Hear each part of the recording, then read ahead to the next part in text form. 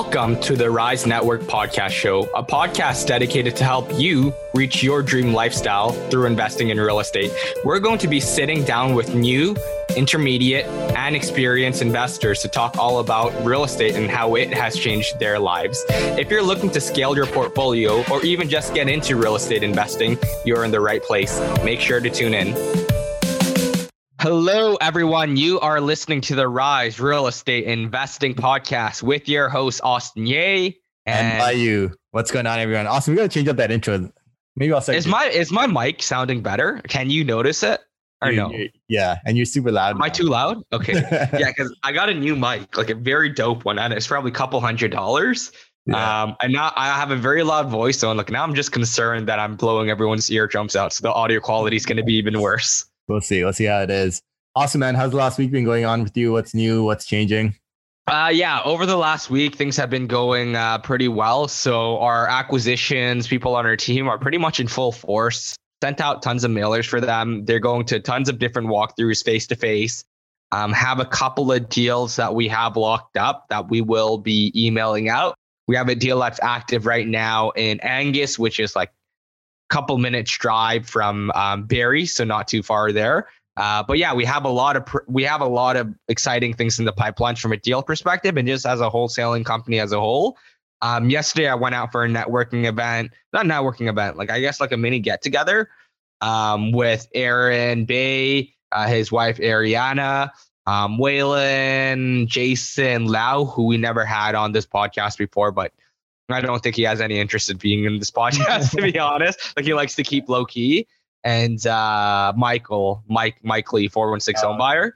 Yeah. So we're just chatting, and I got to check out Jason's fourplex that he built in Toronto, and that was pretty cool. Like, after seeing that, it gives me kind of the urge to try to do something in Toronto like that. But I do understand that he has a very specific skill set to be able to do these things, like development projects, and also you need a fucking shit ton of capital, which I just don't have that capacity to build out a fourplex in Toronto.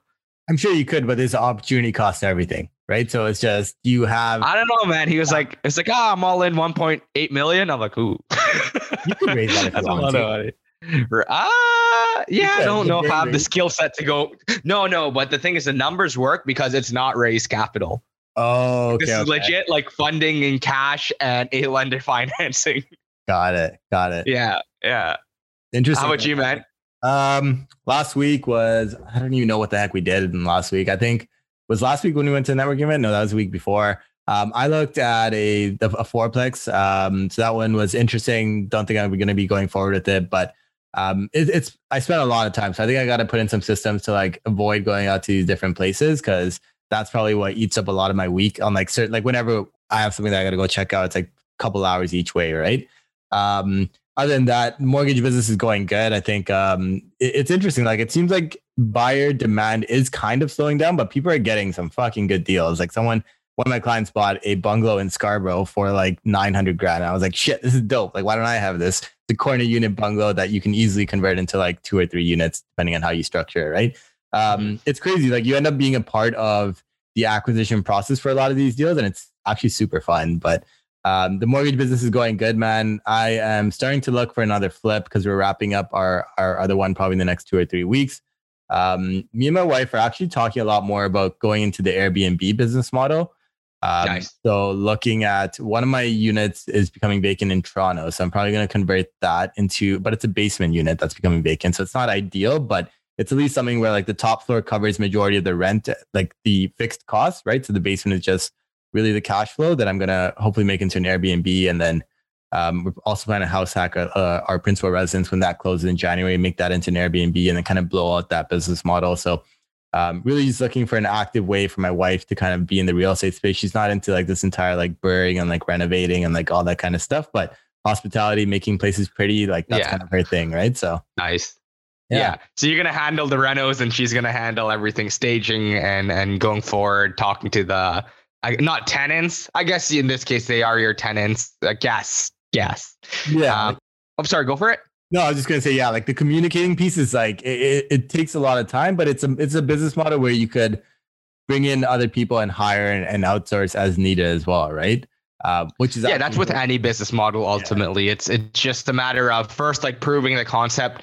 I'm a believer of doing things lean at the beginning, proving the concept yourself, and then figuring out where it makes sense to hire and where it makes sense to pay higher wages, because this is an important task. So when you outsource it, you don't want to cheap out on things like that. But that's awesome, man. A lot of people are moving towards the Airbnb model more and more. And even I've been kind of thinking about it as well. I'm thinking about turning our Sudbury 6 unit, some of those units, into Airbnbs, just to see how it's like and how much more money I can generate doing so. Yeah, I think a balanced approach is the right way, right? And so there's different types of individuals. Some people want to be like an expert in a niche, which is really good, right? Like, because you could go full blown into Airbnb, you could blow it up, you could do like what Airbnb is doing, where like they're experts in that space.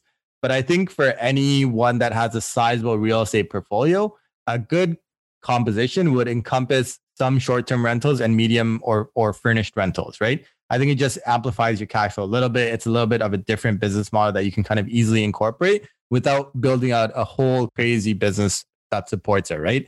So that's really my goal. Like, I don't think I'm going to do like 30, 40 units on Airbnb. It's just more so like if I could have like 4 or 5 units on Airbnb running, like producing like a little bit more cash flow than normal, like I'd be pretty happy with that, right?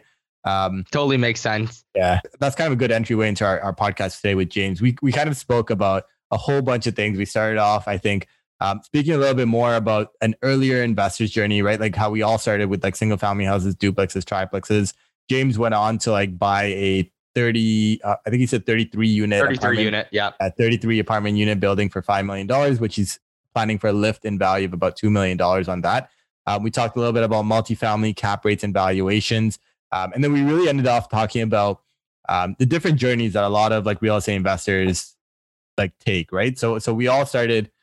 I still remember seeing like Aaron Bay's name. I remember seeing James. I remember seeing like all these like different investors, like Junaid, like all these guys. Ishan said we were all starting basically doing very similar stuff, right? Where it's like, okay, buy a single family, duplex, triplex, right? Do this, whatever. And then eventually we all like, majority of us have quit our job or are going to be quitting our job if they haven't already, right? And everyone went into kind of different business models and specialties, right? So I think it was a great podcast episode for anyone that's, early on in the journey, looking to see what the potential is. Hope you guys enjoyed the episode. Make sure you guys comment and subscribe to the podcast and share it with a friend if you found it useful.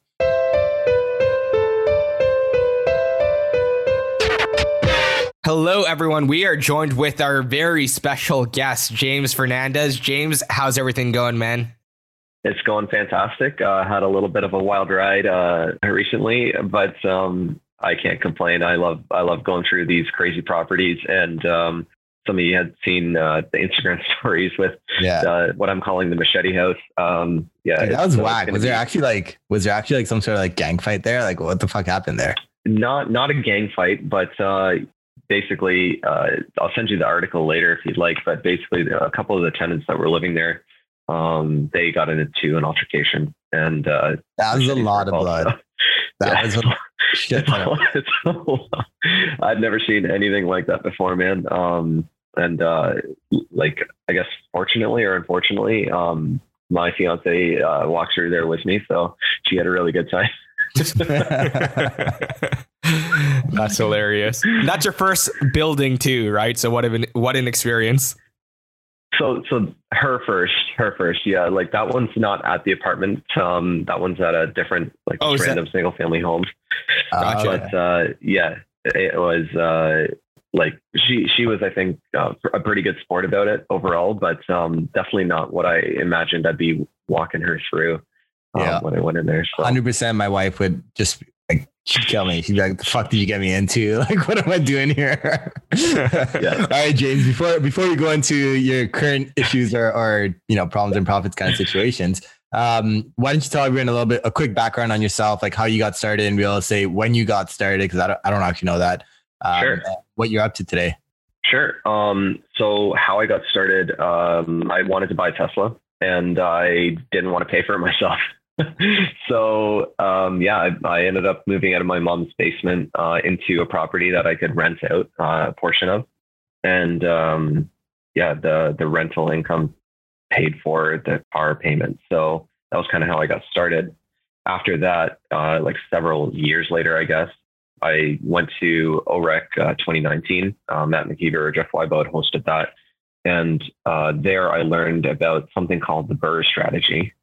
And I also learned about Airbnb. So that's basically kind of where I got like going on real estate stuff. So that was like, late 2019. I started renovating my basement apartment where previously that person was living, who was paying that car payment. And I tried to make it like nicer so that I could BRRRR the property.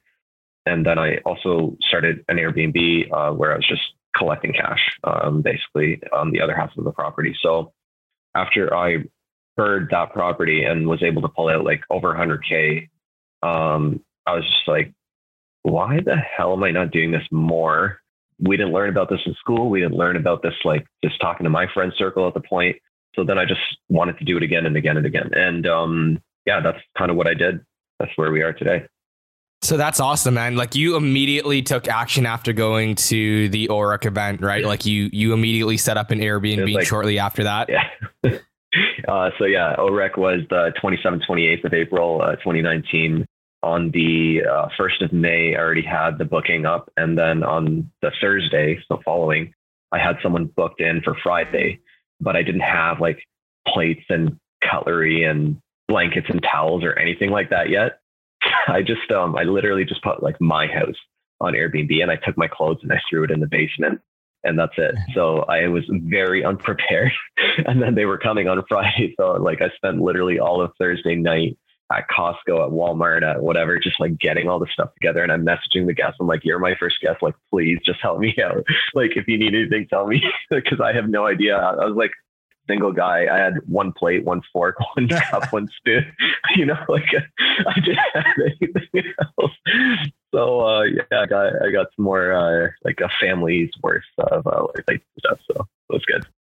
Yeah. So you started off with the Airbnb, and then you did a BRRRR. And where'd you go from there? Like so this was 2019 timeline, right? So it's been a couple of years from there. So where'd you go from there? And by the way, this is all in London, Ontario, I assume, right? That's right. Yeah. Okay. So I live in London still. I'm actually right now I'm living in that basement apartment that I renovated. And the upstairs is still an Airbnb. So yeah, I'm still like kind of where it started. It's a little 1-bedroom basement apartment here. And so I took that refi money and I bought kind of my first crack house. That was February 18th, 2020. Renoed that using lines of credit and credit cards and hopes and prayers, basically. Way over budget on renos. Fucking everything went wrong on that thing. It got broken into, all the shit. The whole basement ended up needing to be torn out because of mold and no vapor barrier, all this other stuff. Man, I learned a lot there. But that place I bought for $220, February 2020. And I just sold it actually this year to the tenants privately for $510. And they you bought it for $220 and you sold it for $510. How much work did you put into it? I know you said it was a big project. Yeah, it was about $120K, and then I got about $10K in rebates and stuff like that. So about $110K in renos. Wow, that's phenomenal. And this how many units was that? Sorry, yeah, that's a duplex, and I refied it last July as well, or June. So I bought it for $220, put in $120, let's just call it, and refied it for $400. So what was it was a zero BRRRR. What was the decision to sell instead of just BRRRRing it again to pull out money? Because you said that you sold it for $510. So assuming you could have appraised and refi at $510. Absolutely. So I was actually appraised at like $550. I had to make a decision. Do I want to refi at $550 with like a $20 in cash flow, or do I want to sell it and pull out that $200,000 and buy an apartment building? That was the decision. Does the $20 in cash flow change my life, or does moving a $5 million position to a $7 million position change my life? And that was the decision. I never thought I'd sell it. It wasn't necessarily an easy decision to sell it, but when it came to like actually making the decision on where I want my life to go, I decided for me, it was not going to be collecting duplexes. It was going to be something else. So let's go into that, right? Because James is, done quite a bit since what we're talking about in 2019 and 2020. But even if you were to sell that 550 property, if you'd already refinanced it at about 400, you're pulling out another, like if you were to sell it, you'd get another, I don't know, I'm making up numbers here, but like 150, 200K or something like that. It was 200K that I pulled out of there to deploy onto the apartment. Yeah. Yeah. So then that would put you at a cap of about like 1 million, right? Like if we're assuming that you're not really like raising any more capital, you're just going to redeploy the same existing capital. Just that. Yeah. Yeah. And then for 1 million in London, you know, like London's a pretty expensive market. How much of an apartment's definitely going to be more than a million. Yeah. So it was a $5 million apartment that you bought. Yeah. Before we build into that, like I want to go into kind of what else you've done in the interim. Because I know that you made that apartment building jump pretty spontaneous. Not spontaneous. Actually, yeah, I would argue pretty spontaneously. That you kind of just took action on it. So in between making that decision to get an apartment, what else were you doing on the side? Like just buying other duplexes, triplexes, fourplexes? That's right. Yeah. So I did that. I bought a triplex. I bought a couple fourplexes with Jeremy Ivany. I bought a bunch of stuff in London and in Sarnia with Mina Gurgis. Like those are other projects that were kind of in between and just burrowing as fast as possible to accumulate as fast as possible, raising money where needed. And renovating as fast as possible. That's basically speed is the critical thing. So by, I guess, end of 2020, I'd accumulated a bunch of units and turned over a bunch of units. I know people always talk about like, how quickly can I burr? Is it 3 months? Is it a year? Is it 6 months? There's no rules. Like, if you just make a good business case, you know this, you'll burr, you'll refi it. It's not an issue. So yeah, that's kind of it. And then towards the end of 2020, like I was pretty tapped out in terms of bandwidth, mentally and physically and money and everything. And I started like learning, I guess, how to raise capital in a different way that was much more effective, kind of changing my mindset around that, where I'm providing a value, not asking for money. And that was a really, really effective tool or mindset switch to create that tool. And yeah, moving forward to the apartment, just soliciting money from friends and family or accredited investors in a totally different way where needed, and providing value. Yeah, versus just asking for money.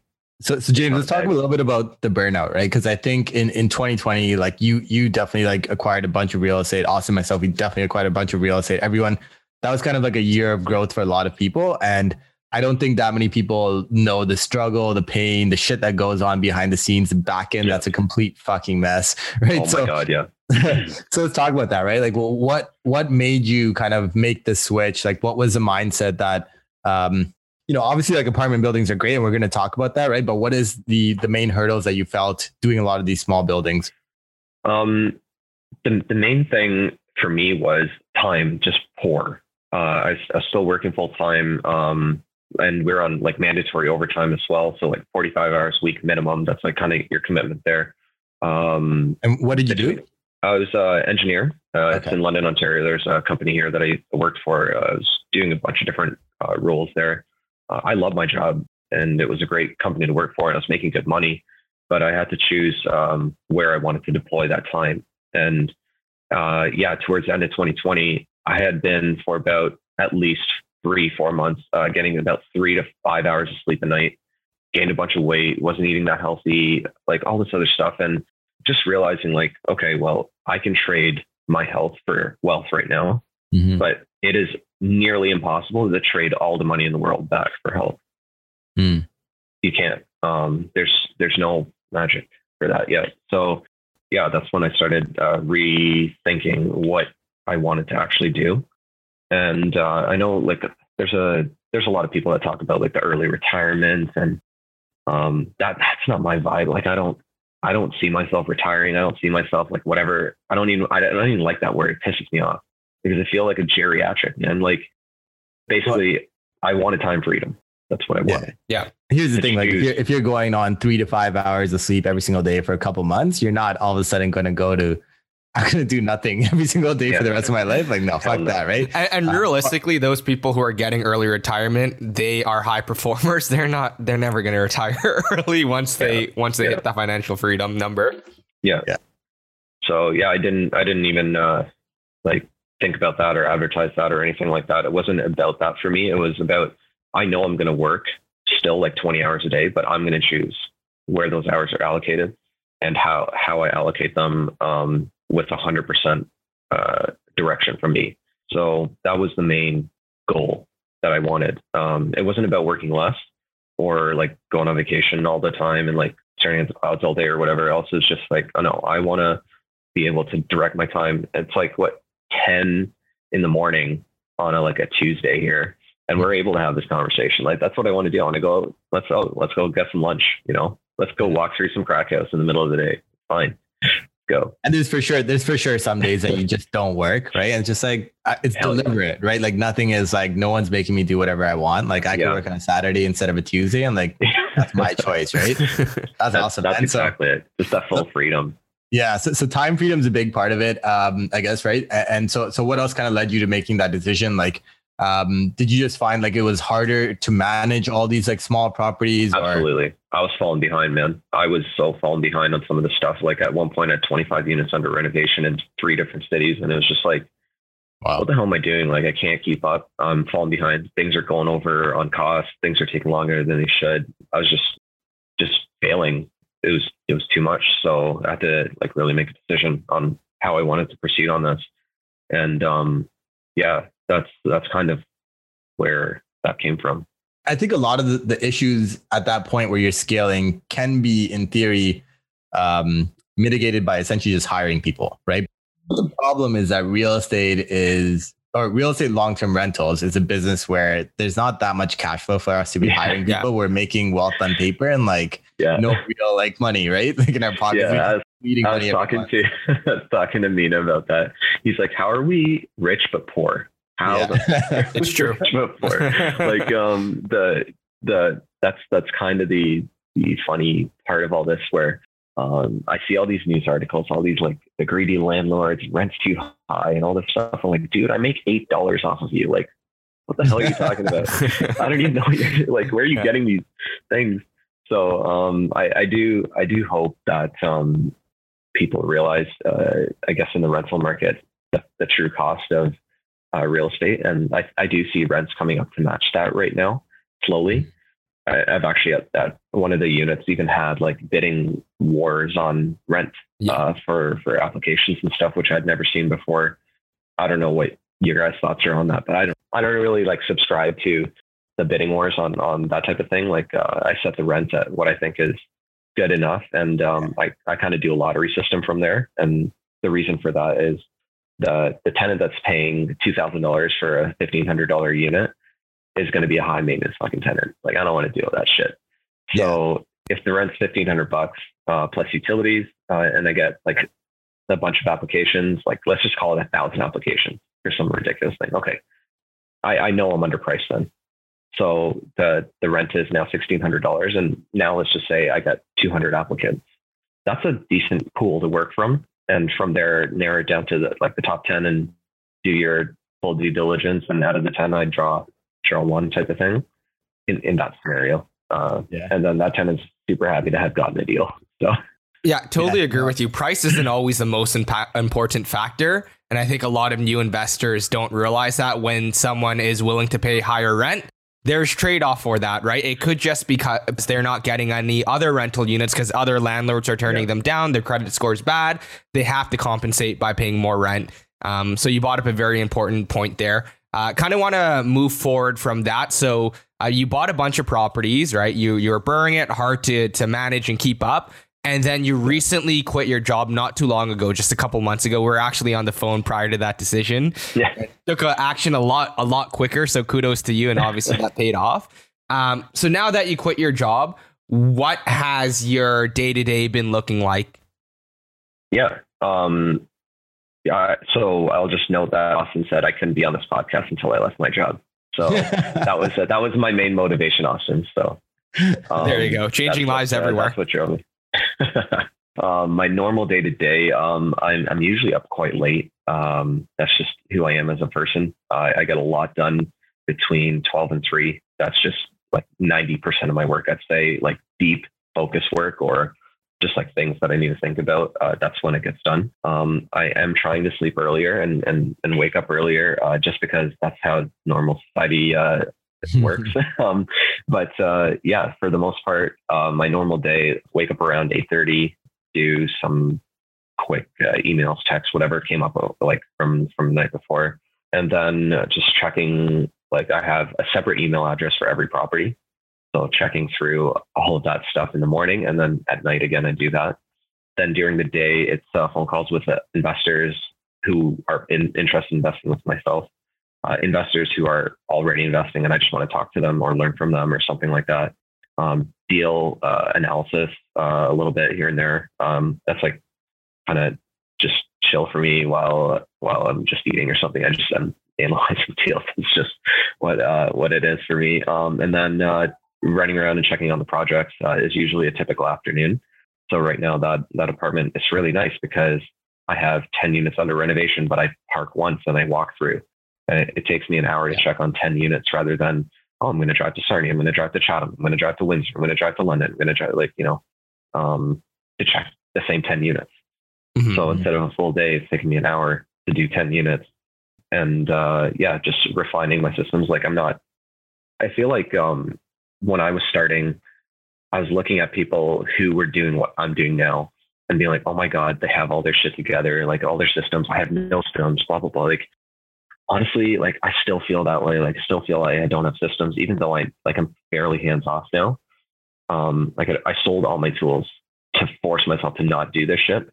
All I have is a DeWalt Impact driver and like some drill bits, and that's like all I have left. But for the people that are watching, they're starting off and be like, oh my God, like how did he do it? What are his systems? Where like these questions don't actually get you anywhere. Don't worry about that shit. Just do it and you'll figure it out, and just keep figuring it out as you go. Like don't think too far ahead because you'll talk yourself out of anything. Exactly. And you really don't know what systems to build and sell until you put yourself in the fire. Like everyone talks about, oh, like we should do this, we should do that. When you actually get involved in doing real estate, you realize, oh, there's all of these small tiny things that I could outsource, right? It's hard to really determine what to systemize until you've done a couple of projects yourself. Have you hired anyone since? I know there was a virtual assistant in play. Yeah. What are they helping you with? And are you looking to hire anyone else? Yeah. So Chrislene's my virtual assistant. She's been absolutely fantastic handling all my social media and a bunch of basically whatever tasks I throw to her. She's really like if you scroll through my Instagram, it's actually hilarious because you can see the day she started because all my shit's so ugly. And then her stuff is beautiful, like curated really well and everything like that. So she does all my video editing, photo editing, posts like that. She's created back-end stuff for me, like Google Forms for tenant applications, investor applications, my website running and management. She does all that. I don't have her do any of the bookkeeping or banking or anything like that. I like that stuff. I like seeing the money flow. And like people get really anxious about like tracking receipts and stuff. I use Google Drive and I like doing it. So that's not an issue for me there. What else? I don't know, just random stuff that comes up. It's like, hey, Christine, can you handle this? And I just pass it on that way. So she works about 40 hours a week or so. And I'd say the value is absolutely there. Really helpful. Other people that I've hired, I have like semi full-time, like handymen, 2 or 3 of them kind of on the go, running around, property managers for the stuff out of town, but I still manage the stuff in town. For my Airbnbs, like the cleaners, they just are linked up to my calendar and know when to go, what to do. And like, I just follow up with them every now and then for receipts and supplies. And if they need to restock or if we need to fix anything, that type of stuff. Otherwise, then the contractors, just having a good contractor team. But I'd say like I'm still general contractor, sort of. I pay all the subs directly and I pay for materials directly. But having that kind of stuff, like there's definitely ways to outsource more of what I'm doing. And I know I will do that going forward, but at the point I'm at right now, I don't want to, basically. So like for this apartment, like there's a property manager I'll bring on eventually. They'll be doing like cash for key stuff and just managing the regular tenant stuff as the day-to-day goes, but right in the high turnover stage.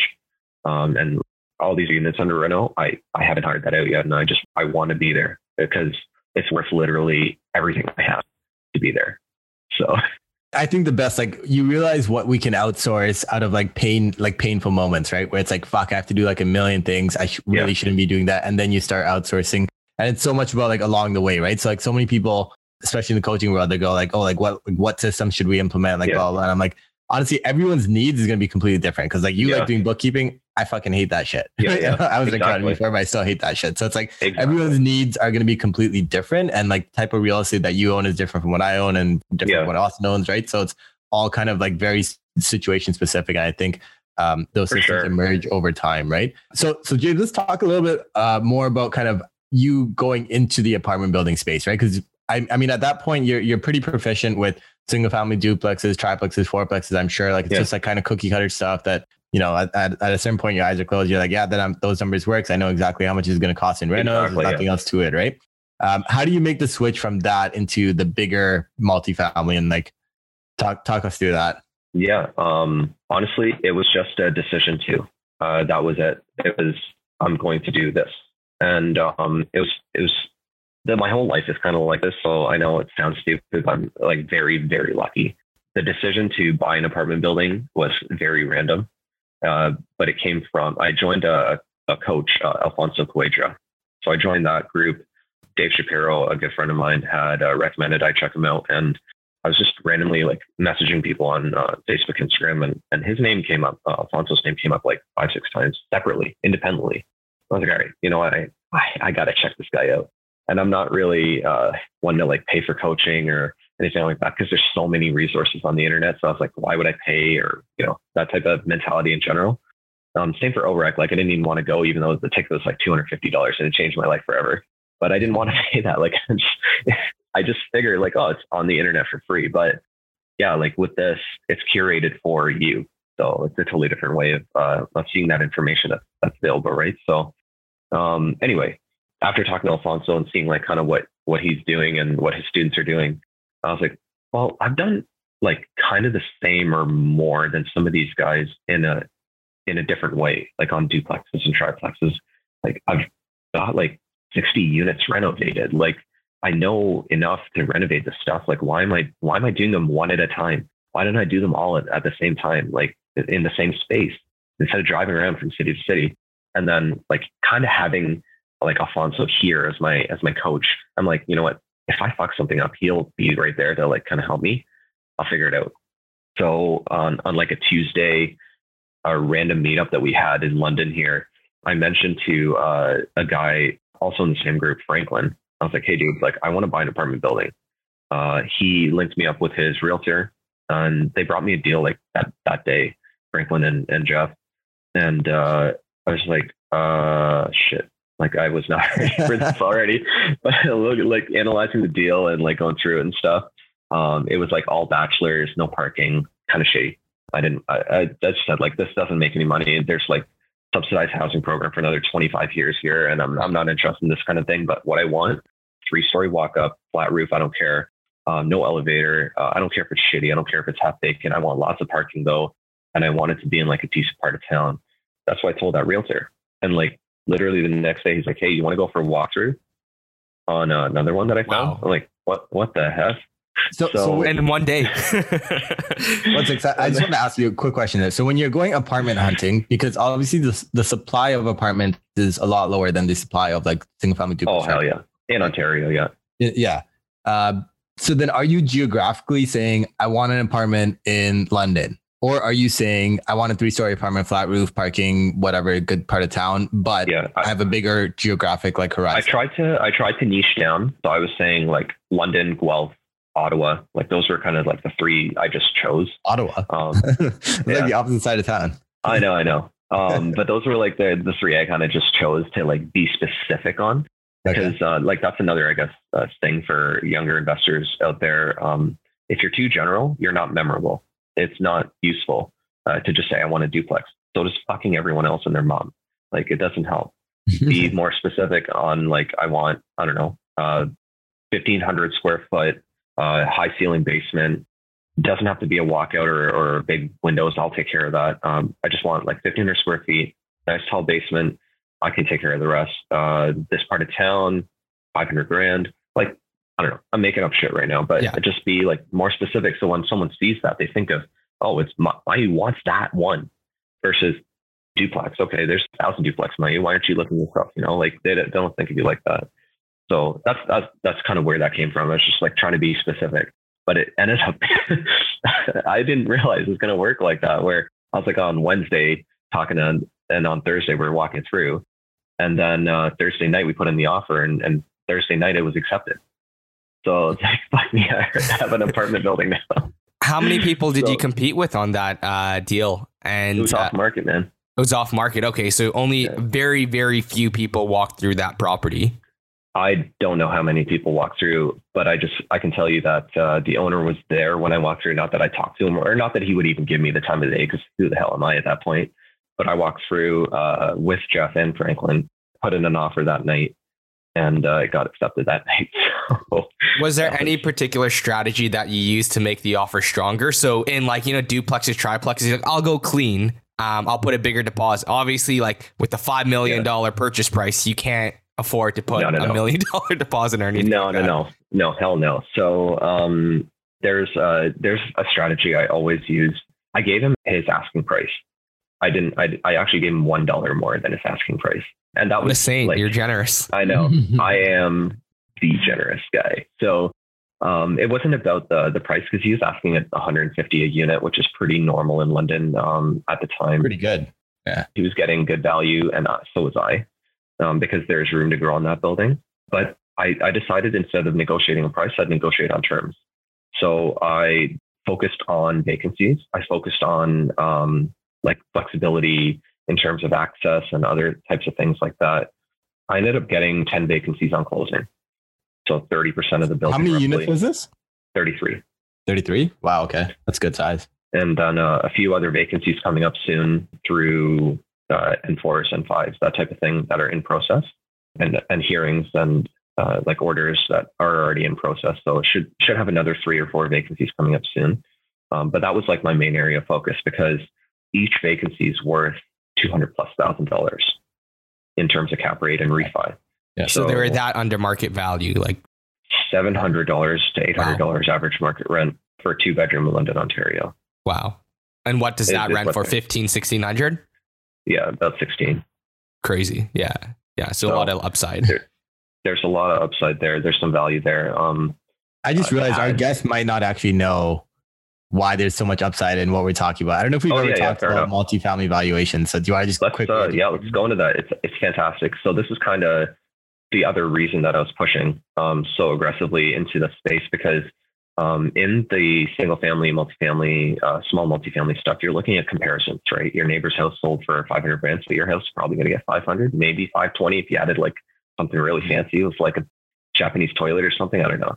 But in the multifamily space, you're looking at value. If you can create more revenue, you look at something called a capitalization rate. And basically that rate is how effectively your building turns money into more money.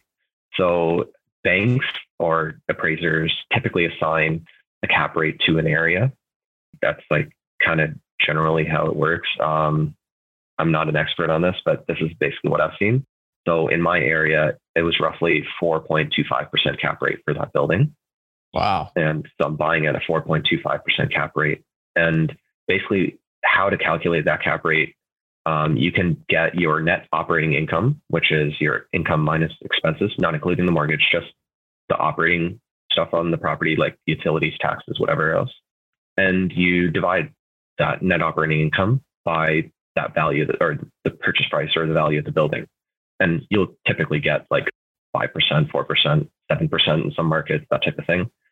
And so if for those out there listening, like that's kind of what a cap rate tells you. It's how effectively this purchase price of the building turns that into money. And I was just going to add on to your example. So you said 1,600 was the market rent, and it was renting at, I don't know, $800. That's $800 in additional net operating income a month. Times that by 12, that's 9.6K extra net operating income a month. let's use the 4% cap rate, right? Divide the 9.6K by 4%. That's 240K added to the value of your property. From one unit. From one unit. Yeah. Which is crazy.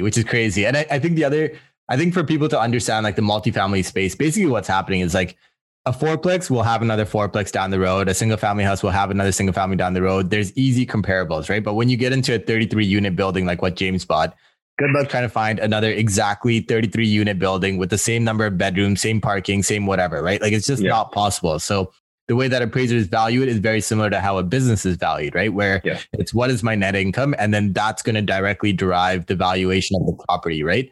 So it's very similar to how like all businesses have always traded and how companies should be valued, right? Based on net income and then a multiplier, which is basically the same as a cap rate to drive the end value, right? So that's why a lot of us like, we eventually like realize there's so much more potential and economies. And there's so much, it's just so much easier in the multifamily space to make generational wealth, right? I really want to touch on something important that you said there, that the building is valued like a business and you qualify like a business. Because James Fernandez, the net worth that I have and my like credit score is kind of the only two things I was really asked about personally. Everything else was the business, which is the building. How does the business run? How do you run a business? That was all the focus when I was qualifying for this mortgage. That's a critical differentiation of smaller multifamily and single family homes that I think people who haven't thought to venture into this larger space haven't addressed. You don't qualify in the same way. You're not capped out based on your personal income. You treat it as a business and you qualify as such. So that's one point that I wanted to touch on there. And the other point was when you're in a duplex or fourplex or whatever, and you add a dishwasher, let's just say, and you get an extra $50 a month in rent, it's pretty typical. So that's another $600 a year. But in the apartment space, you take that $600 a year and you divide that by 4%. And Austin, you had your calculator handy, right? Or maybe you're just what is that? 24,000 at a 5 cap or a 4 cap or something like that, right? So your $600 dishwasher has now increased the value of your building by like 180K. Yeah. Wait, what? You said did you say $60? How much was it? $600. I said 600. Oh, 600 a year. 600 a year. Oh, okay. I thought it was a month. Yeah. You're right. So that's 15K. Yeah. So $15,000 dishwasher value add there. But I guarantee you, if you add a dishwasher in a fourplex, it's not going up 15K. Yeah. So that's kind of the value there. And that I'm hoping that whoever's listening to this right now and is like, I'm just going to buy another duplex, but has the means or ever thought about like owning something bigger, just fucking go for it. Like it is definitely intimidating, scary, and whatever else you want to call it. But the only thing that's probably stopping you from doing that is just fear. And like, it's still scary. Burn rate on this building is ridiculous. The amount of money going out the door. That's exactly what I was going to ask you. Because if you've got 10 out of 30 units vacant, and then you've got a bunch of other units that are in the N4 process, like whatever, like LTV stuff. Hell yeah. You must be burning money. Yeah, dude. So like plus renovations, right? Yeah. Plus all the other carrying costs and everything like that. So that's built in. Like every project I've ever done is like this, where I just burn a pile of money at the front and make it on the back. But it's scary. Like it's so super, super intimidating when it like, for example, some of these numbers are just like, they just scare the shit out of me. The land transfer tax on closing was $100,000. The property tax a year is $45,000. Insurance is $15K. Like these numbers aren't numbers I was used to, where like I pay $2,000 a year on a fourplex in Chatham, like it's for insurance. It's not like, what the hell is this $45,000 shit? There's one other thing that I just want to quickly add in here, right? Because when I talk to newer investors that want to jump into multifamily, I also tell them that like you went through the process, right? Like you did single families, duplexes, triplexes. So you knew your renovations, you had an idea of property management, insurance, like you kind of knew all that stuff, right? But had you jumped right into this 33 unit building and you were off, let's say, on your estimate of what your insurance cost is going to be, that error is also magnified. Absolutely. Right. So like while the building by is that 4% dividing, right? So yeah, exactly. So like if you had budgeted $10,000 and your insurance comes in at $15,000, I don't even know my mental math. I think that's the $200,000 error in your valuation. Yep. So, right? This is the critical part on the APS at the start, where I had like a 45-day conditional period, and you really have to do your due diligence again, like I didn't really know what I was doing. So I leaned heavily on my network of people around me to try and help me figure out what I actually needed to do. Even just closing costs before I bought the building was $10,000 on the appraisal, the inspection, the baseline condition property assessment, like all the due diligence involved in that. And you might not even buy the building after spending that $10,000, right? So it's a risk for sure. How I mitigated those risks were using other information from the seller.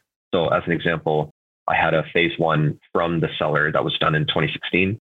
And for those that don't know, a phase one is an environmental assessment of the property to check if there's like oil or gas leaks or like all this other weird things that might cause health issues with people. It's fine. Yeah. Typically lenders will ask you to do phase one. If you go to phase two, yeah, dude, like the cost from phase one is like, I don't know, $3,000. The phase two is like 10, and remediation could be 30, 50, 100. You have no idea to fix all that. So you really got to do your due diligence because that could really cost you some money. The appraisal, again, like typical appraisal on a home, $500, appraisal here, $2,500. An inspection, again, like you do a home inspection, $500 here, $2,500. Then the baseline. Yeah. Takes them a whole day. It's like a 400-page report, right? And and then the baseline property condition assessment, BPCA, basically tells you like your roof is going to fail in 10 years. Your cameras are like 15 years old and they're 0K, so you should probably upgrade them. Your water heater has this much life, and it tells you like kind of over time how you can project your capex. So you can kind of set aside money like that. Kind of interesting way to do that. So. Let's talk about the capital side, right? Because so to get into these bigger, like truly bigger apartment buildings, because I'm still staying like under 10 units, right? And for me to jump to like a 30 unit is going to mean a significant amount of capital outlay on the even like pre-buy, right? Because likely you're going to be making an offer on like 4 or 5 of these apartment buildings before something sticks, right? So you're going to be burning money. You got to be okay with that. But then it's also when you're buying $5 million, I don't know what kind of loan to value you ended up at, but you need a significant amount of capital. So are you funding this yourself? And then also for the burn rate, are you just raising everything up front? Are you using private capital, joint ventures? Like what's your route and what's the journey there? So yeah, that's why I started selling some of the smaller stuff because it made sense to. And like working with Mina as well, like our plan was to sell some of the stuff that we had bought kind of all together as a portfolio just because we had to. And then we were able to slowly like get rid of some of that stuff that we didn't care as much about and keep the stuff that we wanted.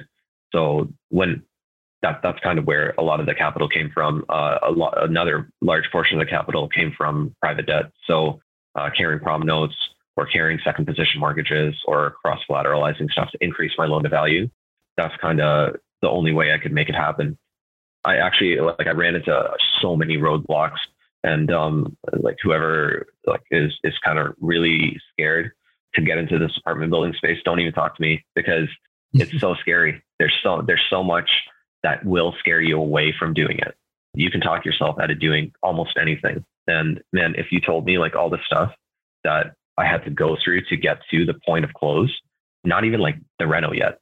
If you told me like right at the start, this is what's going to happen, I wouldn't have done it. It was so much. It was a lot of work, man. And it was very intimidating. And I lost like $15K on a deposit for one of the lenders that I ended up dropping. There's just like stuff like that just kept coming up. And it was so scary. But the only thing really in my head was, I'm just going to make this happen no matter what. It's going to happen. So let me ask you this hypothetical situation. Because like so many people in Toronto, right? You've got a house that you bought like 5 years ago and you've got $500K in capital. Is that enough to jump into an apartment building or do you suggest? Yeah, dude. So my mentor, Alfonso, he's typically buying apartments with none of his own money. Yeah. So there's ways to syndicate mortgages. There's ways to portion out equity on a joint venture agreement. There's ways to set up corps that share with preferred shares. So you just raise money from investors. What's her name? Investor girl Brittany Arneson. Yeah. You know who she is. She's like the long hair, does her all DIY stuff. She's awesome. But like, that's where she moved from doing her, like, I'm going to buy a $30,000 home in like Saskatchewan, middle of nowhere and then sell it for 100. She bought like a 400 unit storage thing with investors. And like, that's the step, the goal is, all right, well, I can buy this whole apartment building by myself, 30 units. But what if I buy 1,000 units with 15 people? What if? What if I buy 100 units with 2? What if I buy, like, you know, it's still, the proportions are still like kind of the same. I'm still getting, another 30 units in my name. But that 30 units is part of 150 units as an example. So that's like kind of what I'm thinking about as I go forward, how to do this with none of my own money, because if they can do it, we can do it, man. There's nothing stopping us from doing any of that stuff. So that's kind of it. Yeah, I totally agree. A lot of that is definitely a mindset shift. Even you talk smaller scale. If you talk to someone who's never been in real estate and you talk about your first property, which for most people, the first property was a lot of headache, and it's usually a single family duplex, that scares someone from doing that. And even as an intermediate investor, like when you start getting to the advanced level and you hear advanced people's journeys and their headaches, you're like, oh shit, do I really want to go down that path? But ultimately, it's all about like taking action, right? And there are a lot of people in the real estate network that I guess I've kind of grown up with. We kind of got started around the same time. So yourself, Ishan and Sid, who are doing amazing things now as well. They're doing a development on their, I think it was 5 unit. Yeah, and that inspires me, right? Because we all started around the same time. Like, we just keep pushing each other. Yeah, exactly. It's like now these guys are taking on bigger projects. Like, what am I doing now? Right? Like, I should just take the plunge at this point. And then I speak to you guys, and you're like, fuck it, we just did it. It's not like we spent months and months researching. You don't know what you're doing most of the time, right? You'll figure it out as you go. It is a bit of a double-edged sword though, because like, I know Kellen's talked about this a lot, where there's like that fear of missing out, or like, am I good enough to keep up, or do I need to keep up, or anything like that? I don't know. I feel like that's kind of a broken mindset where, like, if you want to do it, the people that you're watching will motivate you, not make you jealous. You'll feel that jealousy if you don't want to do it. That's absolutely correct. Mm-hmm. Yeah. Mm-hmm. Mm-hmm. And then if you're that person that's feeling jealous about someone's journey right now, honestly, like, take a second and think about why the fuck you're here. Is it just for money? There's other ways to make money.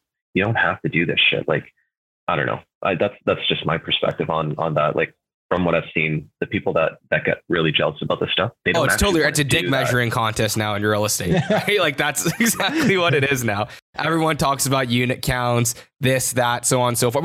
What's your goals, right? Like, that's all it comes down to. What's your goals? And like, why are you being jealous of someone else's journey because their goals are different than yours? Right? Exactly. That's why, like, I don't mention like number of units or anything like that on my page, because like, it's kind of a shitty metric a lot.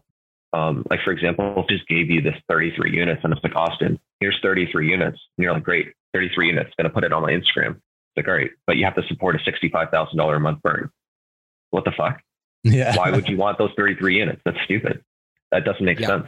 So you, like, if you have 1,000 units and they make -$1, you're an idiot. Yeah. Like, it's not the same. Like, you can't just put that and be like, I'm a genius of real estate. So I try to stay away from that. And it is like a vanity metric that really does attract viewers and followers and all this other stuff. But in and of itself, it doesn't mean anything. And for whoever's feeling like kind of left behind or jealous or whatever else, like, forget about that shit. Just focus on your shit. And it'll be much more productive if you just focus on your own thing. What I think is important is I think there's a lot of people that started very similarly, right? Like, everyone starts with a single family duplex, like stupid, like small shit, right? Like, it's all, everyone, we all start really the same way. But then everyone kind of goes into different branches within real estate, right? Like, you're going, I think if I was to assume what your goal was, it would be to get into 100, 200 unit, like a large apartment buildings.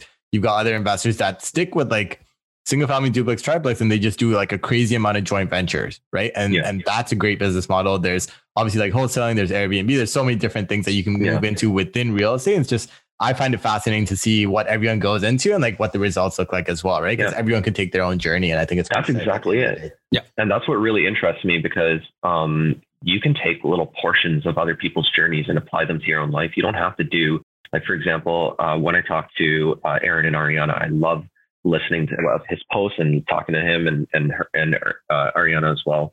And when I see like their cash flow numbers and all this other stuff that they talk about very regularly, it's very open with all their stuff. It's phenomenal. And I try to apply that knowledge to my very small Airbnb portfolio.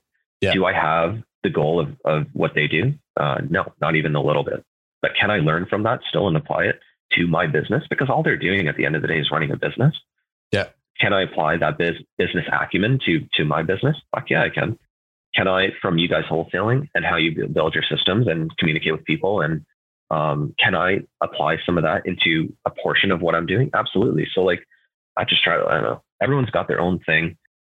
Try to learn from it and grow from it, instead of being like, oh, well, I have to do that now in order to make money. I have to do this to make money. I have to do this to like, so that like my dick hangs out the bottom of my shorts when I show up at this next real estate. Like it doesn't even matter. Like just do what you need to do.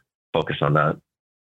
Yeah, no, that's absolutely right. And ultimately it's getting inspiration from people, not competing against other. There's like, I think Matt McKeever says it, there's enough money or something like that for everyone to win. So like there's abundance mindset, right? It's all like mindset stuff, right? And so many people, like, it's very like small stuff, right? They'll be like, oh, like what do you think about being a mortgage agent, right? I'm just like, man, like, I don't know, man. You take your journey, you do what you want. If you're telling me that you're going to be a mortgage agent as the only way to make money, like there's so many different ways, and there's so many better ways to make a lot of money, right? So I don't know, like it's just everyone kind of has to be on their own journey. James, I think this was a great episode. We went, I don't even know, we started on single families, we went through apartment buildings, and then we just talked about the real estate community as a whole, and like, you know, just kind of like challenging each other and growing up as an entire group, right? So I think this is a great episode, James. Generally, we like to ask our guests three kind of questions at the end as we kind of wrap up our episode here. So where are we going to be seeing you 5 years from now? What's your goal, personal, business, whatever it is? Yeah, I don't actually, this is kind of shitty. I don't actually set any goals or anything like that. I just like kind of go with the flow as I go through it. I just like doing it. But realistically on the real estate side, you can still see me probably going through some apartments or frac houses or something. I like doing it. It's kind of funny finding all this stuff. And on the personal side, like I think like by then I'd probably be married with a kid or something. I'd really like to do like homeschooling, or I don't know how this government's going to be working out in our favor here in the next little bit. But we'll see how that goes. So in the next 5 or so years, that's kind of where I see myself. Awesome, man. And if you won $10 million, what would you do with it? And you cannot spend it all on real estate. So he's probably going to buy a couple apartments if I no. Forget about that for a sec. Have you guys been watching Matt McKeever's Citadel stuff? Yeah. So like I'd spend that $10 million on real estate, granted, but like a castle or some cool island or something like that, where we could like sustain our own stuff, grow our own food. Like I've always wanted to have like a hobby farm. My fiance's a vet. Stay at home dadding with my kids and just like cooking and eating all day. That sounds freaking fantastic. So James, that's kind of like a because like I get what you're saying. So are you more of an introverted individual, and would you rather live in a city or a rural area? I'm just curious now. This isn't one of our questions. Yeah, no worries. So if there was good internet, I'd live anywhere. I don't care. I like traveling. I like nature and hiking and that type of stuff. The only reason I'm in the city is because those amenities aren't available elsewhere. Okay. Like that's but I like that stuff. I don't know. Like I regularly say like I'm like a farm guy. Like you put me on a farm with like no neighbors, and like that's my vibe. Like I just don't want to see people around me. My wife would go crazy though because she's a polar opposite. That's the reason we live downtown. Fair enough. Cool, James. So if you could have dinner with anyone, dead or alive, who would you choose and why? Oh man, I should have prepared for this question. I'd really like to talk to Elon Musk. He's awkward as fuck to talk to. But I think you can learn a lot just from how he makes decisions. That's the main thing. Like I feel like I try to not do Elon Musk mistakes, but I love that at his level, he can make a $40 million mistake with a tweet, whatever, SEC $40 million fine for tweeting 420 on social media, and just be fine with it. I want to get to the point where I can make $40 million mistakes and just say, fuck it. Fuck you guys. Here you go. $40 million. And I'm just going to move on with my life. And even with this, so this $15,000 like deposit that I lost on a lender's going from commitment letter, or sorry, letter of intent to commitment letter. We can talk about that another time. But I was really bummed out about it. But another investor that I was talking to about this, she said, think about it as a speeding ticket. You're moving fast. You're going to break things. It's fine. Just think of it as a speeding ticket. What's that $15,000 going to be a year from now, 6 months from now, 10 years from now? Forget about it.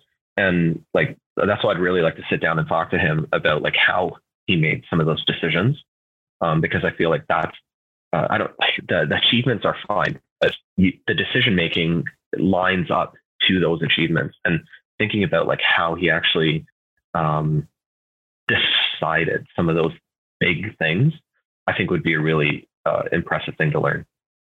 Yeah, I think you said something awesome there. Just talking about that $15,000 like deposit that you lost. Like, it's not that we're not frugal to a certain extent, right? Like, we obviously got to where we are by saving money. If we were just burning money out of our pockets every other day, like it's different. But I think as you start to do bigger and bigger things, the checks that you write and the money that you lose throughout the process are going to be bigger, right? Like, we used to do like $300 appraisal or inspections, and it's like, whatever, like, we're not going to make an offer, right? So you just burn $300, but it's a cost of doing business.